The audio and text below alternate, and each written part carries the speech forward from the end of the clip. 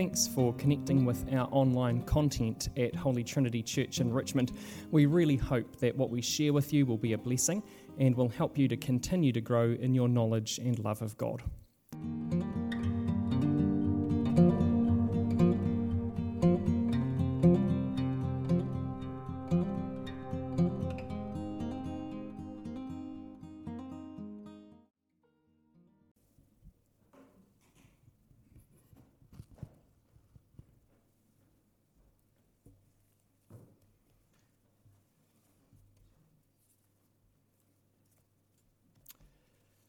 Thank you, band. That was great. That was wonderful. It's awesome.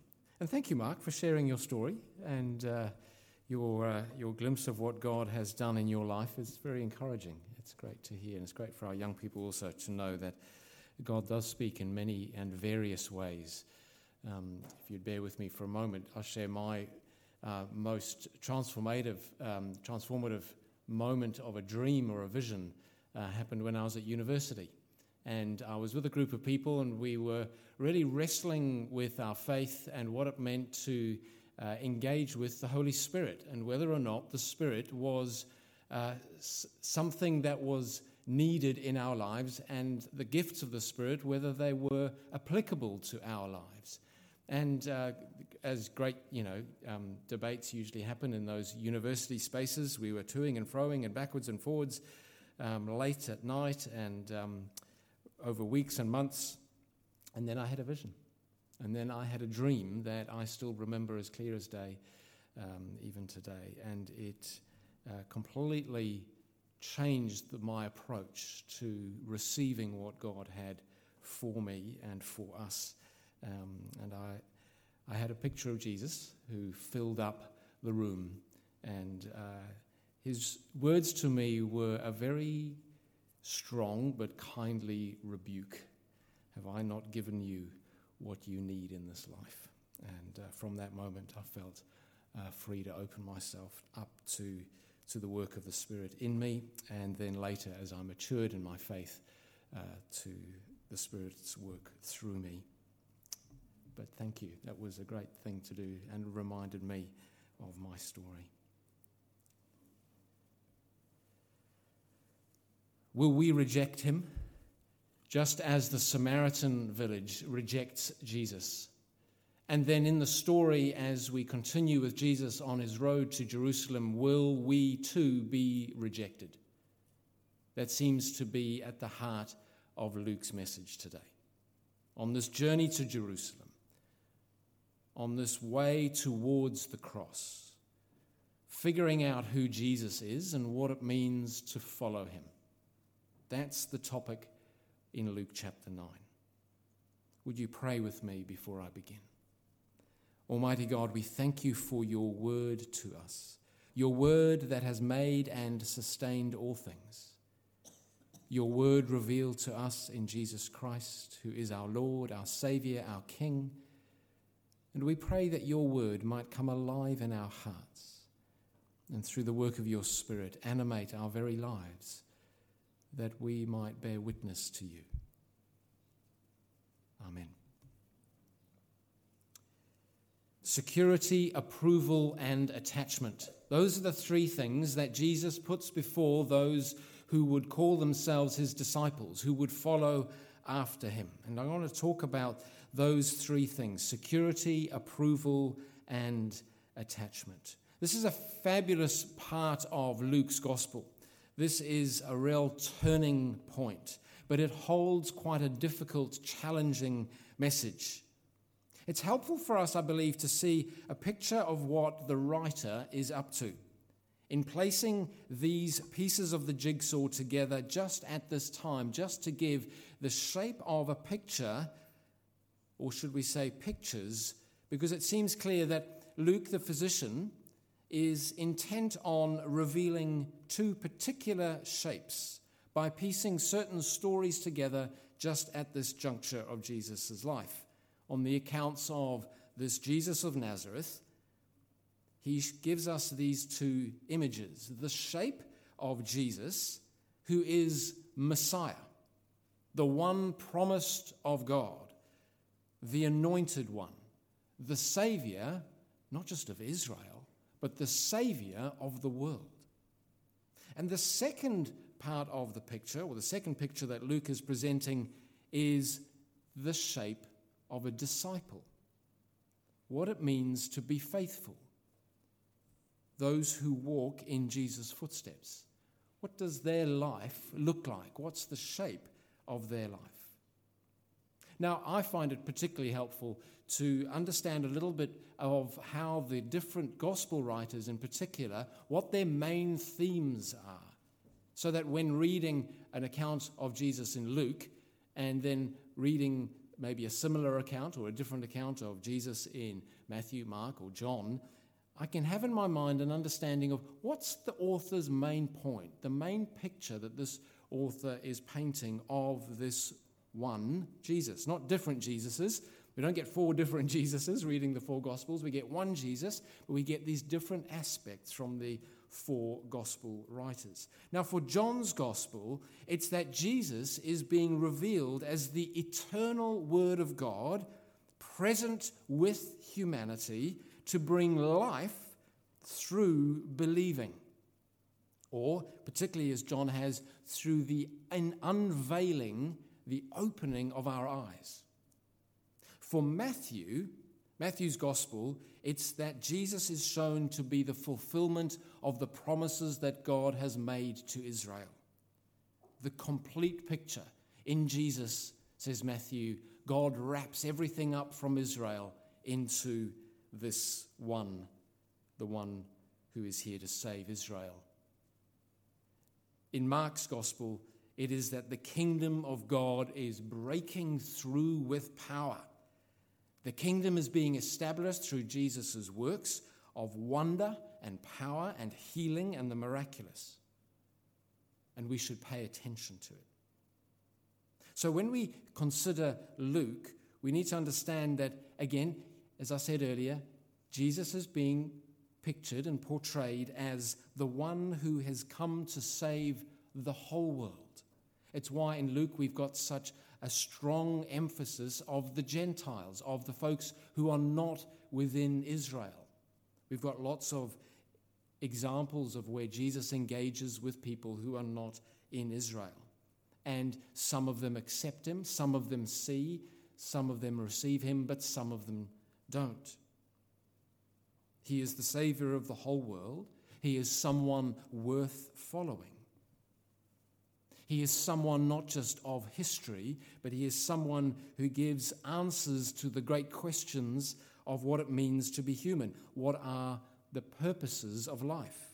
How best should I live? How best should one live a good life? And so Luke sets out to collect all the reference information that he can to paint this picture, both historically and theologically and philosophically, in the sense of what it means to live a good life, about who Jesus is and why it is that we should be following him.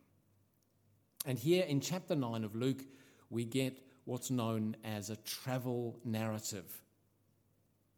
Best described, I think, in our terms as a travel guide. Has anybody on their bookshelf still got a copy of A Lonely Planet or a rough guide to Venezuela or somewhere interesting that you've travelled to? Travel does seem to be a thing of history at the moment, although some of us have recently travelled. My wife's recently got back from her trip to the UK. Anybody travelled in the last couple of months overseas? Very slowly, folks are venturing back out into the world. Those travel guides, the Lonely Planets, the rough guides, the National Geographic Traveller, there's a long history of writers who have essentially told stories of places others want to go to. And unlike folks like C.S. Lewis or Tolkien, these are real places that you can actually visit. And so these writers visit places, make notes, draw maps, and even those early cartographers describing the different layouts, different geographies of places, letting people know what it would be like when you travel to this place. And certainly in our modern rough guide books, we have sections on accommodation and food, what you can expect, what to take in your bag, what clothes to pack, what vaccinations to have, what cautions to take. Information about transport, the sights and the views, the architecture. These travel guides are a great way to prepare for this travel, to anticipate what's going to happen. We go to the travel agent and we hand over the cash to buy the ticket to go to the place, but really the ticket is just that, a ticket to get there. We need to prepare ourselves. It costs us money, but it'll also cost us in other ways as well. And so a travel guide can help us prepare. What's it going to cost me to go? What do I need to be aware of that I need to leave behind as I travel to that place? And this is indeed a travel section of Luke's Gospel. It's long and it's detailed. It starts with Jesus giving the disciples a commission to go ahead of him and prepare the towns and the places that he will then follow on behind them. They are to go and tell everyone about the kingdom of God in chapter 9, verses 1 to 6, with the most startling travel advice. I've never read this in a travel guide. Take nothing for your journey. No walking stick, no bag, no food, no money, no extra clothes. Whew. Who's sitting next to him on the plane on the way home? Some travel experience this is going to be, thought the disciples. And it turned out to be just that. They witness the feeding of the 5,000. They witness, or some of them do, witness Jesus' transfiguration when he asks a few of them to journey with him up a mountain. And then they witness the healing of a disturbed young boy who is delivered of an evil spirit. And when they try a certain route through Samaria, the doors close. It's as though they get to the passport booth and no, they've been rejected. They need to go another way. They're not welcome. There's no vacancy. Go home. Go another route. Quite an extraordinary little journey that they've been on with Jesus. In verse 51, we read that Jesus resolutely sets out for Jerusalem. That's his destination. That's where he's going. Prior to that, he's been doing a circuit. He's been going round about a familiar circuit, going to the same sorts of places, teaching and preaching and sending the disciples on ahead of him. But now he sets his mind resolutely for Jerusalem. And this travel narrative, it's quite long. Luke records extensive pieces of Jesus' teaching, Jesus' warnings, some of the arguments, some of the hostility, some of the people that they meet along the way. It could be understood that all of this teaching happens on the way to Jerusalem, but very likely it happened in the circuit as Jesus walked with his disciples around the areas of Galilee. And so we need to understand what Luke is doing. On the journey of following Jesus to Jerusalem, this is what it means to follow him. These are the teachings that he gives them. And this is an important tool in Luke's gospel. His account draws the reader in to join those others who are following this extraordinary man who's doing extraordinary things and saying some very uncomfortable stuff. Particularly Jesus' preference for the forgotten people, the people living on the margins or even beyond the margins of society. Jesus takes those who would follow him to places they would normally not go to. Jesus invites people to join, and Luke accentuates this invitation. He doesn't leave the reader passive, comfortable, sitting on their couch, thumbing through a travel guide, looking at the pretty pictures of the nice resort that they will stay at. No, Luke invites those who are reading into the story of those who are following. He repeatedly recalls Jesus inviting people to join in the journey, highlighting the costs of traveling with him. Those who gather around Jesus are many, from various strata of society, of different wealth, of different means, of all sorts of different questions, different convictions, different arguments, different political perspectives. But those who travel with Jesus have to face and come to terms with three key decisions. Three things in this passage. Jesus says, you need to figure these three things out if you're going to follow me all the way to Jerusalem and beyond. We who know the end of the story, we know that Jerusalem is not the end of the story. In many ways, it's simply the beginning. In order to follow Jesus, there is a question of security, there is a question of attachment, and there is a question of approval. In verse 57, one person says to Jesus, I will follow you wherever you go. And Jesus replies, foxes have holes and birds have nests, but I have nowhere to lay my head. He's asking his followers to think again about what makes them secure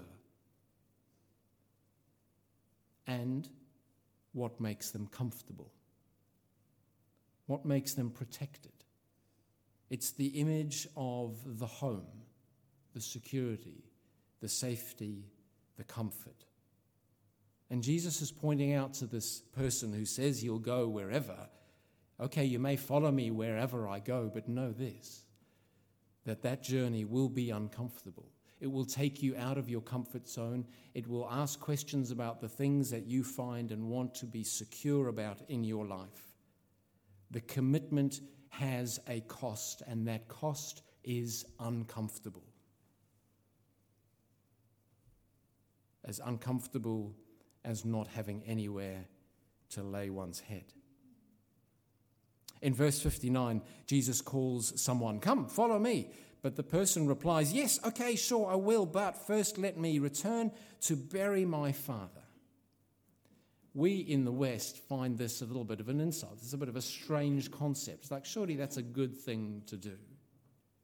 Actually, a cultural understanding of what Jesus is talking about is helpful to understand that actually Jesus' reply is better articulated as, the person's reply is better articulated as, I have an attachment to my Father's house. And until he dies, that attachment remains. After which, I will be released to choose whom to attach to next. Jesus is asking his followers to consider the attachments within their society, those things that hold them accountable in their lives. Some of them are totally understandable. Some are expected. Some run counter to the purposes of God. Jesus is simply asking, have you reassessed the attachments in your life?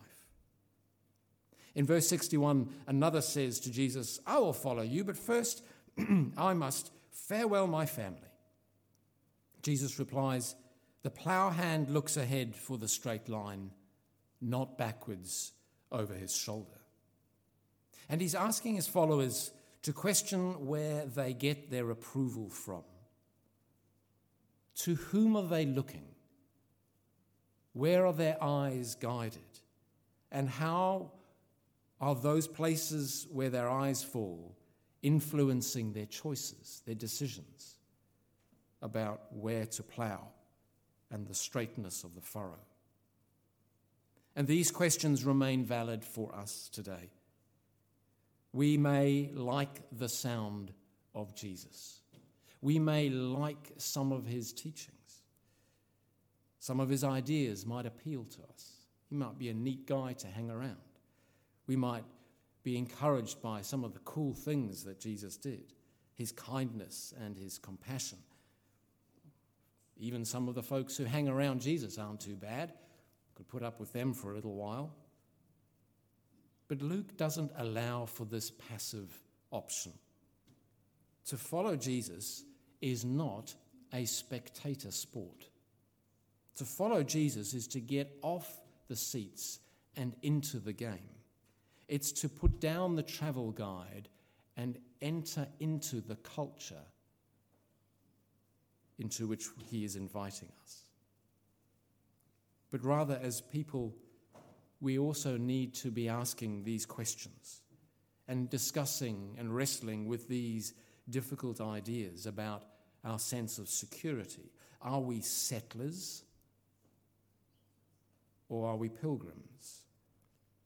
Do we watch the travel shows on the TV or do we actually travel? And what about our attachments? Are we tied to dead systems or bound to living ways of the kingdom of God? And what about our need for approval, a very human, a very normal need for approval? To whom do we look? Where do we get our validation from? How do we affirm the choices that we make? It's a very simple message, but it has profound implications to how then shall we live. And it's an invitation to all of us. It's an invitation that is still being placed before humanity today. Those who read the story are invited once again to wrestle with the questions of security, attachment, and approval. From my experience, as difficult as those questions are, to wrestle with them with Jesus has been the place of new life, the place of a renewed hope, the place of finding again my identity and my purpose, not in the success as the world would define it, not in the accumulation of things that could make me feel more secure, not by some elevation to status or standing. No, rather it is that sense of knowing whose I am, in understanding who I am. And my encouragement to you is to consider these questions for yourself, no matter how old you are, no matter how long you have been walking with Jesus. If you're standing at the beginning of that journey, hear Jesus' call to engage with these questions. And he does it with gentleness, and he does it with humility, and he does it in a deep sense of wanting to hear your truth, your heartfelt answers, the things that you struggle with, the things that you wrestle with the most. We are all called to respond to these questions. Not giving an answer is still an answer. Let's pray. Almighty God, by your Spirit would you move in our hearts as we wrestle with the questions of security and attachment, as we seek validity and affirmation in our lives. Would you speak to us and reveal once again your great heart of love for each and every one of us. May we know that love, deep and personal. And may our lives be so ordered to bring praise and glory to your name, even as we wrestle with these big questions of life. Amen.